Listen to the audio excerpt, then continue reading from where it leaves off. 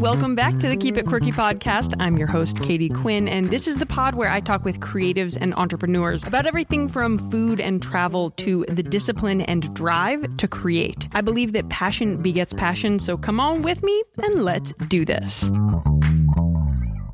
First up, a quick housekeeping note. This is the end of season 1 of the Keep It Quirky podcast. Thank you so much for listening. Be sure to subscribe because I'm coming back and you want to stick around for it. I've already actually done some of the interviews for next season and I'm really excited to post them. But first, today is all about Paris. I recently took a trip back to Paris, my love, one of my loves. I went to culinary school in Paris a few years ago. I went to Le Cordon Bleu. So Paris is very special to me.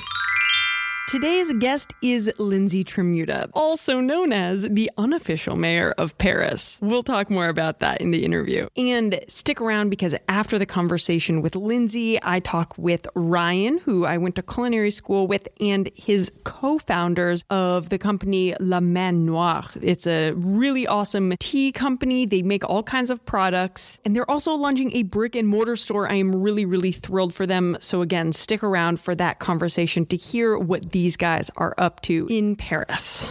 So today's guest is Lindsay Tramuta.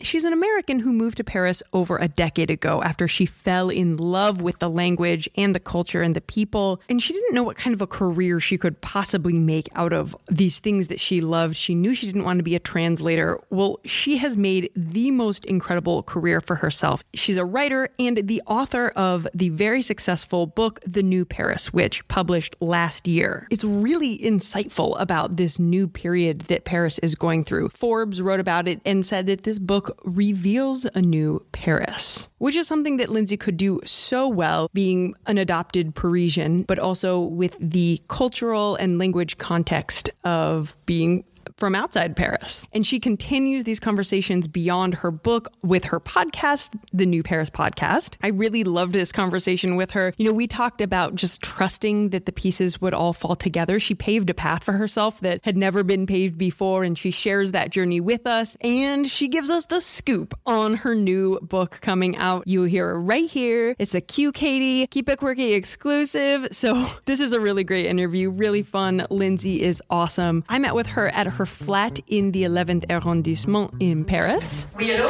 D'accord, c'est 5e étage droite. And we were joined by her two beautiful cats. So he's like really into it. Coucou bonhomme, qu'est-ce que tu fais là? T'es sur la table? And without further delay, let's hop into the conversation. Hi, Lindsay. Hey. Thank you so much for having me over to your beautiful Paris flat on this gorgeous morning. Thank you for coming all the way over to the 11th arrondissement. You have beautiful cats who are also a part of this interview process. Yes, I can't guarantee they will stay away and silent, but they, you know, they're not like dogs, so there won't be any barking at least. Thank goodness. So, Lindsay, I'm going to start this by telling you how other people have explained who you are to me. And now we've known each other for about a year, but you have been explained to me as the unofficial mayor of Paris. That's hilarious. Which I think is pretty much true. And by that meaning that you know a lot of people, you're very involved, you have a certain clout among the communities here, and communities plural, expats and locals and artisans and business people. To me, what that says about you is that you are so in your element. It's almost like you are doing what you were meant to be doing with your life. And I'm curious if it feels that way to you or if that doesn't really strike a chord. First of all, I am bowled over by that because it's wonderful to hear that because, you know, when you're just doing the thing, you don't realize sort of necessarily what that looks like from the outside. But I know my parents would certainly be happy to hear that.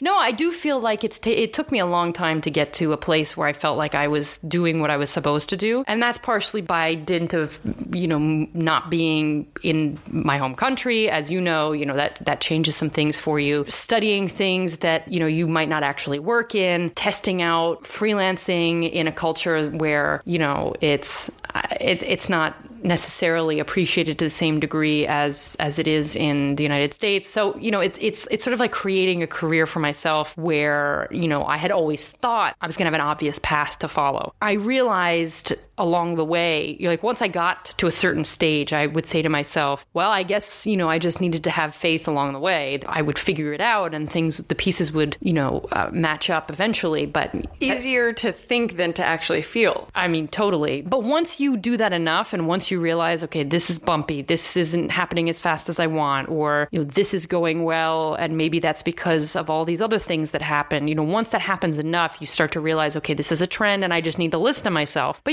when you're 20 and, I came here when I was about to finish undergrad and you don't have a whole lot of life experience. And so in the beginning, all of those, what I would call delays, where I wasn't necessarily getting right into a career, I didn't know what I was going to be doing. And I wasn't earning salaries. I was, trying to figure out, okay, do I go to grad school because that's the only way I'll get a job here? Meanwhile, everyone else I was watching back home, was getting their careers off the ground. And so what I looked at as being a delay was really just like, okay, this is what you need to go through. But while you're living it, it feels scary. During that time, was just moving back to the States and following a path like a lot of your university pals, was that ever an option? Of course, it always is in your mind as like, this is always a possibility. But the further I went, or the longer I was in France, and certainly I had a relationship with someone here I've been married to now for 10 years. And, but in the beginning, you're invested in something else too. And so that really, it would have meant throwing away something else that I was building and not trusting that the rest of the pieces would fall together. And I think I wasn't really prepared to give up on this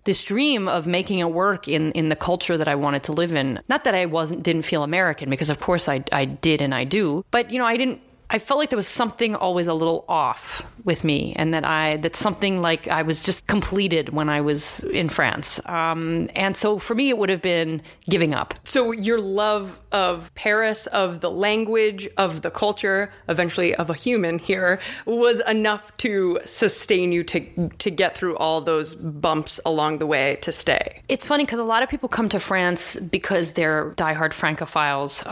And I have to say I was more of a French language lover. The love of the culture and the people actually came later, but I studied French literature. I was truly obsessed and enamored with the language and perfecting the spoken French language. And I'm going to interrupt you quickly and just say that you speak French like a dream. I mean, do people mistake you for a native French person? Yeah, that definitely happened. It's the most awkward, unhumble thing to say, but it's okay because I asked you to be unhumble, basically. Well, if you're asking. No, yeah, it does happen. But then usually somewhere along the line, they're like, oh, we heard a little something. What is that something? Where are you, So they just love that game of trying to pinpoint, but they usually can't guess where it's from. So that already makes me happy. But no, so it's like that was my dream number one. And what do you do with a dream when it amounts to wanting to be perfectly bilingual in another language? Like, end of dream. Like, what do you do with that? How do you make money with that, right? You can maybe become a translator or an interpreter, but I didn't even want to do those things. I was just like, how do I make something out of wanting to just speak French all the time? Wait, so how did you piece together this career that you have formed for yourself? And also, I'm going to pause right there and I want to backtrack a little bit to fill in more of the context of how you got to where you are now. So you're from Jersey. Philly. Oh, no. It's all right.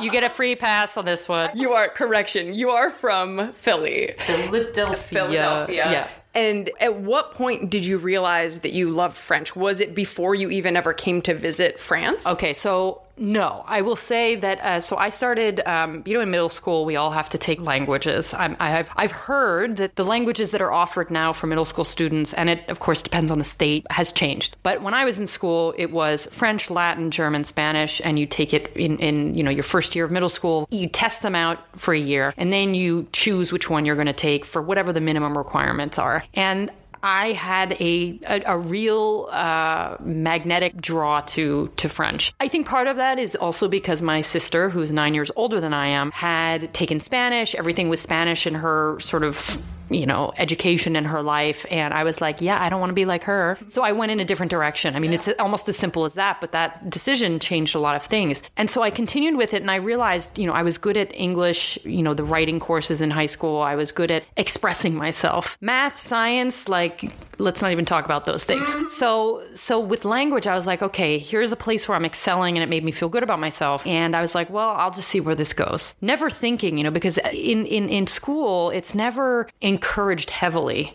to pursue these things. Everyone sort of groans about having to take language. And I really think that's a big mistake in the American education system, but that's another discussion. And so I just kept with it. And it wasn't until I was 16 and went to France with my high school class over spring break. It's like a 10-day trip. We breezed through Paris, but it wasn't even focused on Paris. We were traveling. We went to Normandy. We went to some of the chateaus in the Loire Valley. I mean, it was really a nice road trip. And that's where I was like, okay, I am surrounded by French. Check. Everything is beautiful. Obviously, you have rose-colored glasses on, right? But everything is beautiful. Check. There's so much culture everywhere. The only thing that I was uncomfortable with was the food. And that was because I was what my parents would call a gastronomic xenophobe for a long time. Well, and that's kind of ironic, right? God, my parents still laugh today that I have, first of all, when they see the certain things that I eat now, they're just like, you literally needed to leave the country to be able to expand your palate and eat more than scrambled eggs. But it's true. It opened my eyes in a number of ways. So that trip was huge for me. Plus the professor I had, or the teacher I had in high school, spoke, in my memory at least, she spoke like a French person. And I was like, she's who I want to be. I want to be an American, the American who can pass for a French person. And I was lucky because, there are other sections in French in our year or whatever who had teachers that really made you not want to continue with language study. Yeah, the teacher is almost as key as the subject itself. So when you say that trip, one of the things you loved so much about it was the culture, that there was so much culture. What does that mean? Just that when you were here, everything was unabashedly French? Well, there's that, but it's just the way that your average person connects with things in a deep way. They all seem to have sort of like a base level curiosity for whether it's the history of their own country, whether it's the arts, whether it's the culinary arts or architecture, every single person we met, and these are not necessarily people who worked in any sort of cultural space or cultural institution, had just, like a general knowledge of the value of culture and were engaged in some way. I mean, even my husband, who obviously I met much later, but he doesn't liken himself to be a big lover of art or anything like that, but he knows a lot about very specific things that I don't think the average American would be able to hold forth about. And that I think is very specific. Maybe it's actually, quite common to Europeans in general. But it's just that I was exposed to that in France. But you're faced with so much history. And, I come from seeing the Liberty Bell, and that's great. And I'm very proud that Philadelphia is so important in the American, in American history, but it's still a relatively young history. And so when you're now faced with this heritage that just you're walking through the things you read about in history books, and you're just, I don't know, that sort of just blew my mind. I think it's something that happens to a lot of people when they travel abroad for the first time, but that was enough to sort of confirm for me that I at least wanted to continue studying. I think a little microcosm of that is when you take food. I mean, every French person is a foodie, right? The term foodie, it's like, why does that even exist? Because it's just a given that every person is like that. And in America, you have actual foodies and then people who just don't care. Right. I mean, you will find people here who have bad taste. Right? Usually it's the moneyed people who, are fine going to the same old bistros that haven't updated their menus or haven't done anything better or different in, 30 years. But for the most part, they're open to learning about new ingredients, about, cuisines from elsewhere and how that can integrate into their own food culture. That doesn't mean there isn't ever reluctance, but there's like I said, a curiosity. And so if there's curiosity for the arts, that extends to food as well. You can speak from a very informed place about all this because you have discussions all the time for your podcast about French culture and identity and all the moving parts. You wrote a book called The New Paris, talking about everything that is happening here, but also looking at it through the prism of history and what Paris has been and will will become. So, and I want to get to what you're doing next because I know you have some exciting things coming up as well. But how did you put together the pieces to basically create a career? I imagine you didn't really have anyone that you looked up to saying, I want to do exactly what that person is doing, because you've created this out of thin air. And now other people can look to you and say, I want to do what she does. But you didn't have that, I imagine, right? No, I had influences, though. A few key people who helped me get in the door. I will forever be grateful to Amy Thomas, a fantastic author and journalist who wrote Paris My Sweet and Brooklyn in Love, and she's also a contributor to the New York Times and other publications. And I met her when she was living in Paris for a few years. She was, working in advertising and was based here. And when she moved back to New York, I knew she wasn't going to be able to necessarily cover every news, event that was happening in Paris, and to the same degree that she had been able to. And there was an big anniversary party coming up for Colette, the fashion concept store that has since closed in December. But it was for their 15th anniversary. And I had my blog at the time, but I thought I feel like I should aim higher. Like, at what point do I try to take content beyond, or take these ideas beyond my own site and try to I'd love to be writing for other places. Like, how do I make that happen? And I emailed her and I said, you don't have to give me a name. I don't want to step on any boundaries, but if you'd be willing to share with me, your editor at T Magazine at the time, this was T Magazine, the style supplement of the New York Times, online, I have an idea that I would love to run by them. And she said, I can't make any guarantees, of course, but here's his name. Tell him I sent you. And I wrote to him and it was greenlit. And that changed everything. I mean, and so when I see her, and, when she came to a book event of mine last year, and I almost can't help but feel emotional when I look at her, because she did something for me that not everyone was willing to do. I had, reached out to a couple of other people at that time. So this was years ago, asking for, some advice or some support. And, there were people, including women, who clearly put up walls, and Amy was willing to extend a hand. And that's, I think, how it happens. You need someone to give you a chance. And she gave me a name. Obviously the editor could have said no, but And obviously I had to make it work from there. I continued to propose ideas, and then editors changed. And so I had to start a new relationship with the editors who came in their place. But Amy was really that first sort of the light of the match. And I will forever be grateful to her for that. And to all the other people who have eventually, along the way said, contact this person, they might be able to help. And that's how it happens. But it also happens from spending a lot of hours doing research on LinkedIn or on Twitter, like, who is the editor of this one section? I'm going to just try to cold pitch. And there's a lot of crickets where you don't hear anything, and it's horrible, but you keep trying. And so, it's not that there was no one with sort of a career exactly like what I was doing, because I was also working in advertising, right? That's the other piece I forgot to mention. That's a big piece. So actually, in some way, it follows a little bit more like Amy's trajectory, because I needed to make money, and freelancing, I wasn't ready to, I didn't have the skills to be full-time freelancing, and I needed to pay bills and whatnot. And my master's was in global communications. So I was working in startups and then freelancing on the side. And then when I got laid off for the second time at a startup, I, put sort of like an SOS message on Facebook, and one of my husband's sort of tangential friends messaged me and said, I work at BBDO, which is, the Paris office of that global agency. We need someone to do, sort of social media strategy and writing in English for an international client. And it's sort of like urgent. Would you be able to meet with us? And I was like, So that was actually in 2011, before I started really freelancing heavily. But that's how I got in, and I was working while I was freelancing. And freelancing didn't mean, it was 5 articles a week. No, but it was enough where that's how I was getting my foot in the door. So I did have to, I was doing other things, and I love social media. So that's another piece of this puzzle, is like getting yourself seen on platforms as they're emerging. That I only really knew how to do because I was doing it in startups before anybody was, knew how to do it. And then I was doing it in an agency setting for big global brands. You and I are of the same generation. It's like, I think we both in a way got lucky to have been thrown into social media and the internet at a time when we could still see how it could be powerful. Now we're seeing a lot of the negative effects of it, but it was hugely instrumental in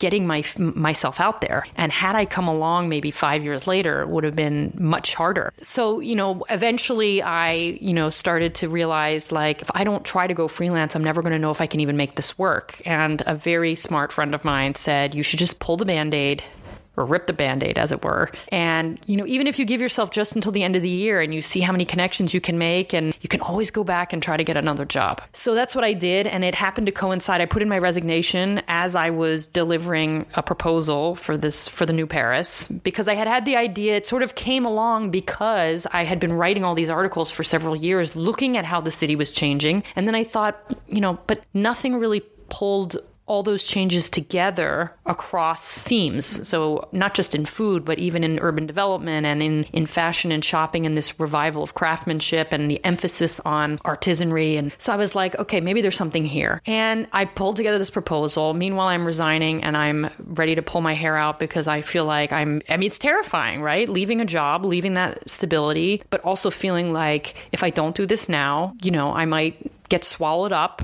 and lose who I am, right? In France, and this is the hard part, you have to give 3 months notice. 3 months? Yeah. No 2 weeks, 3 months. The 2 weeks courtesy is like just...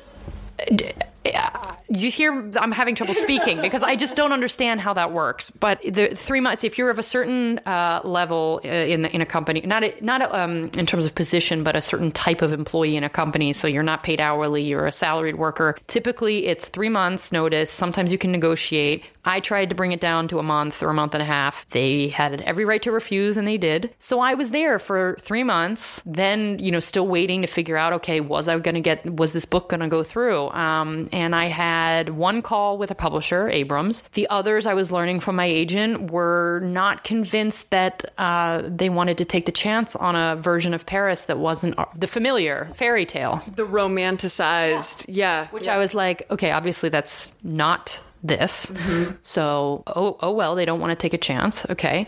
And then, no joke, I left the company April 2nd or whatever, and by April 15th, I had an offer from Abrams. So, you don't know when you're ripping that Band-Aid that the pieces are going to align. And sometimes they don't align that way. But, I had the one offer from the publisher that I think was and still is the best fit for me and for that book. And then I got started. And so, God, if I had not left the company, I don't know how that book would have been written. And that year was tough too for a number of reasons. In January of that year, also after I resigned, was Charlie Hebdo. And then in November, as I was writing, was the November 13th attack. So it was not an easy process, but then it felt even more necessary. There's so much about your path that I think it's noteworthy in some of the basic elements. So the hustle was not alone, though. It was not standalone. The fact that you had Amy, that other people along the way, that any successful person does not just get there on their own 100%. It's the hard work, it's the effort, it's the drive, but it's the community around, it's the connections that you make as well. I think so. And I'm not saying, I didn't expect anyone to hold my hand. And I do feel like what's changed today is there's a lot of, I get a lot of requests for advice and people wanting to understand how to make it work, especially writers, but they don't seem to be doing that first bit of research that I think I never contacted people at the time without having first identified, these are the people I've scoped out at these magazines that I think are the right people to contact. These are the series I want to be writing for. I had done a lot of background work first, and I don't feel I think people expect someone to just sort of give them the key. That doesn't, at least for me, that doesn't work. That isn't how this works for people. But yeah, no, you're never alone. And then that was also reassuring because I would see other people who were freelancing and doing other things. And I was like, okay, so it's possible. It's hard, but it's possible. And then because of Twitter, I was connecting with other writers based in the States or in London or wherever who were similarly trying to do a bunch of things. And usually it was because they had to, because journalism was already changing. The media landscape was already changing and they couldn't just get by writing full-time as a freelancer. They had to do consulting or other things. And yeah, I'm going to say it. I still consult because it's too unstable. That's where writers today need to diversify and be doing a variety of different kinds of writing. And I would even say that your diversification helps you create the kinds of things that you create, right? Like if you hadn't had all of the experience that you had leading up to writing The New Paris, like you wouldn't even know that there was a void there that needed to be filled, that you could fill. And by the way, Abrams was really, really smart to sign you because your book has been a hands down success. Congratulations. Thank you. No, Abrams was wonderful. I mean, honestly, they were a dream. And, I'm just so thrilled that people really took to this book. But, if I look at my experience in an agency setting and learning, the ins and outs of promotion via social media, I mean, like without that, I don't know if I would have been able to handle the promotional part of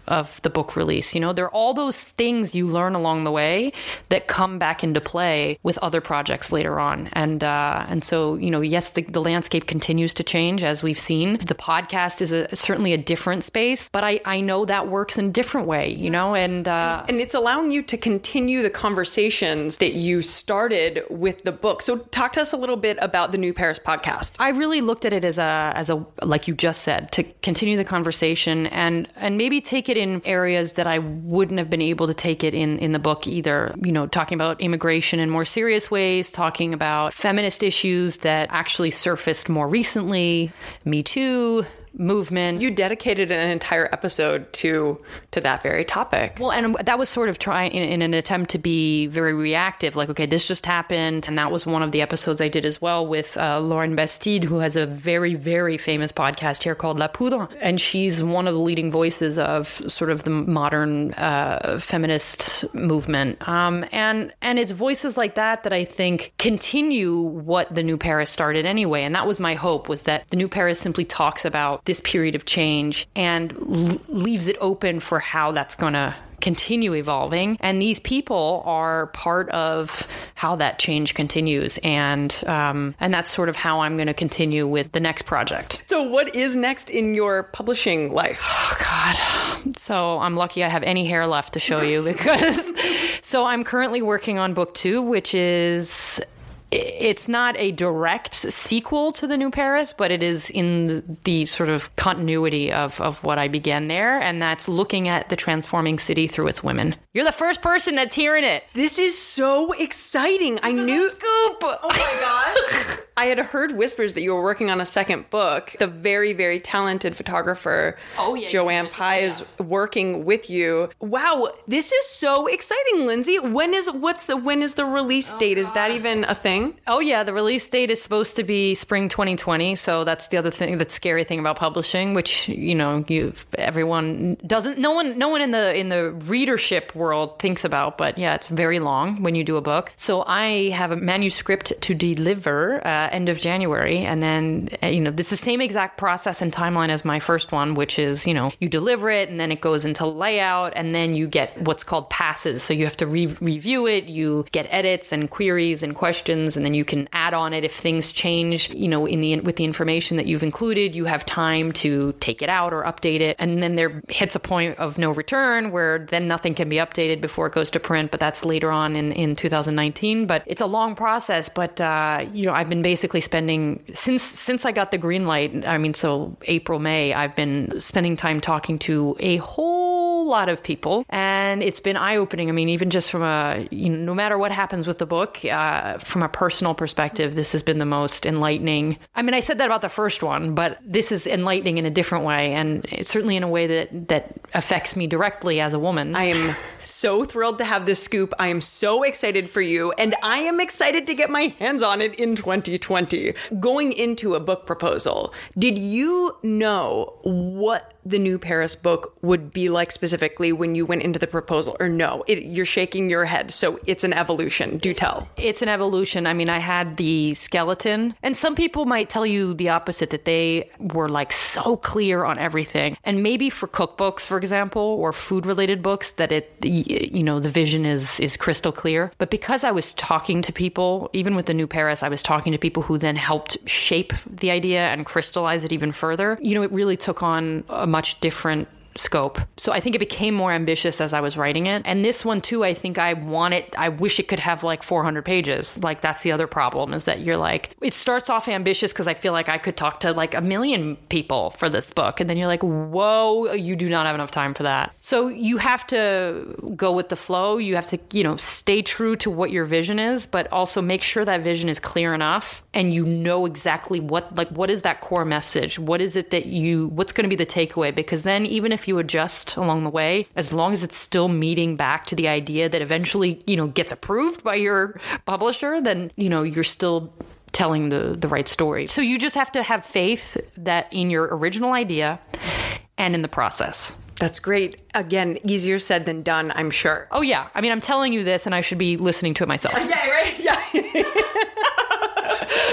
In the context of you pulling out your hair because there's so much happening and oh my gosh, you need to write the manuscript. Lindsay, how do you keep it quirky? How do you let down your hair and remind yourself to take life a little lighter? Those who know me will, of course, not be surprised by this, but it's through the cats. I'm not kidding. I live in the present thanks to them. I was very bad at living in the moment for a long time. They're de-stressors. I'm always rolling around on the floor / wherever they are, which might be on top of a laundry machine. It might be in a closet. I don't know, but I'm always with them and, just sort of getting lost in their world. And I think that's one very good way of taking all the seriousness out of life and making it all about joy and connection. And they will forever be perfect sources of quirkiness for me. I love that. And let's be honest, I think the cats are the real stars of this podcast episode. Yeah, one of them was like, I don't even want to be on this show, so I'm going to go. The other one has walked by several times to show off. So no, I mean, they have so much personality, and not that I learn from them, but I learn a lot about life through them. Lindsay, thank you so much for sharing your path, for sharing your passion. Thank you for coming on the Keep It Quirky podcast. Thank you, Katie. Au revoir. Au revoir. Thanks so much for listening, and you can follow Lindsay on Instagram and Twitter at Lost in Cheeseland. So that's LOST and then the letter N, Cheeseland. You can also check out her blog at Lost in Cheeseland, and that's in IN, Lost in Cheeseland. And of course, pick up her book, The New Paris, and wait for her second book coming out in 2020. Also, I want to give a quick shout out to my good friend Rebecca Pepler, who just released a new cookbook. It's called Apéritif Cocktail Hour the French Way. It just launched yesterday. It's going to be huge. I can already tell. Sam Sifton wrote about it in the New York Times. I'm so excited for her. I actually shot a video with her while I was in Paris, and the video with her, all about apéritif, will be on my YouTube channel later this week, this Friday. Check out The Q Katie on YouTube. And I mentioned my culinary school buddy Ryan at the top of the episode. So he and some of his friends founded a company called La Main Noire. They have just launched a crowdfunding campaign at Ulule. I hope I'm saying that right. Ulule. They're going to open a storefront in Paris, and it's going to be awesome. Their tagline is making innovative products for inspired people. These are the kind of guys we want to talk to on this podcast. So without further delay, here they are. I am in Paris, France right now, and we are out getting an apéro, people having a good time at the end of a workday. But I am with the dudes of La Main Noire. Let me start with introducing you to Ryan Milstein, because he and I went to culinary school together. Hi, Ryan. Hey. You completed the entire Le Cordon Bleu culinary program, and then what? Then afterwards, I started working. I did a stage for Guy Savoy, which is a three Michelin star restaurant in Paris. Spent 6 months there, and then afterwards they employed me, which was awesome. And I moved up a little bit and worked up in some more senior positions. And so I definitely know you as an incredible chef. You were the top student in our class, but you have taken a little divergence since then. You have founded a company with these two other men who we're sitting with, who we will introduce you to in just a moment. What's the company? The company, well, as you said, is called La Manoir. We refer to ourselves as a collective. Ultimately, the idea of our business is to find areas that could be improved within the coffee shop and brunch culture in Paris. And I think a big part of what we want to bring to Paris as well is accessibility. For a long, long time, especially in Paris, a city well known for haute cuisine and gastronomy, techniques and care and attention to ingredients has been associated with high prices, has been associated with spending 3 or 4 hours at a restaurant with beautiful silver cutlery and amazing glasses, but you pay a high price for that, and it's not easy to find if you're young and if you don't have a lot of means. And what we want to be able to bring is modesty. Introduce us to your co-founders. So first we have Ludovic Fekete and we have Quentin Gauthier. Both of them I met in Melbourne, and then after a few years of moving around the world, we happened to find each other again in Paris, and there was just no questions that we wanted to work together. Bonsoir. Bonsoir. So this is Ludo I'm talking to. Why were you intrigued to start this company? It began in Australia when I met Quentin and Ryan. We knew that at some point we'd meet in Paris, but that was all a little bit blurry. Yeah. There was something that Ludo said to me in Melbourne. I've remembered it since, and I've said it to many people. He said that the thing that surprised him about his experiences in Melbourne was it was the first time where he saw a public and a city where if you go to a cafe and you order good coffee, and they're known for good coffee, that you expect to have the same quality of food next to it. Certainly in France, we've seen that there are places doing great things, but there are complementary products which are often neglected for the focus on one thing. And I think we were all really motivated to create more of a universe of quality rather than focus on coffee, focus on one specific thing. Quentin, how did you get involved? The same. When I met the two guys there, we just clicked. We just knew that there was something to do. But it's when we came back to France that we realized that there was really something to do about the brunch and coffee culture there. Just to bring the coffee culture in France a bit further up, especially about the food and a bit about the coffee and the alternative products going with coffee. So it sounds like this is something that has percolated for many years, but has come to fruition now. We've developed multiple products, but we don't want to stop there. We want to be able to have a space that will allow us to continue developing, continue creating new things. We also will be able to do some really, really cool things on the weekend. We'll be able to do brunch completely different, where the menu that changes every Saturday and Sunday based on the season. And to see it, and to see us like producing, like creating. So these guys are filling a void, which is something that we talked about before. That's not in Paris, that Paris is hungry for, that people here will definitely enjoy. And Quentin, you said something that was quoted on the Le Manoir Instagram account recently, which I thought that a lot of entrepreneurs could relate to, which is that you'll never work for anyone else again. I think that if anyone would have the chance to live what we are living at the moment, it's truly amazing to work with friends and to see that things are going onwards and we're succeeding. There's no doubt that there's something really special about feeling what you create. Ultimately, what you're doing is you're selling what makes you happy. In a simple way, you're going to the public and you're finding things that make you passionate, make you get up in the morning, and you're able to transmit that and communicate that to other people and see the joy that they can take as well. And that's a feeling you just can't get in any other job when you're working for someone else. It's as simple as that. That's really well said. I will put in the show description all of their stuff, so go support them. And thanks, guys, for hanging out in Paris. Merci beaucoup. Merci. Ciao. And check them out on Instagram, La Man Noire. That's LAMAINNOIRE.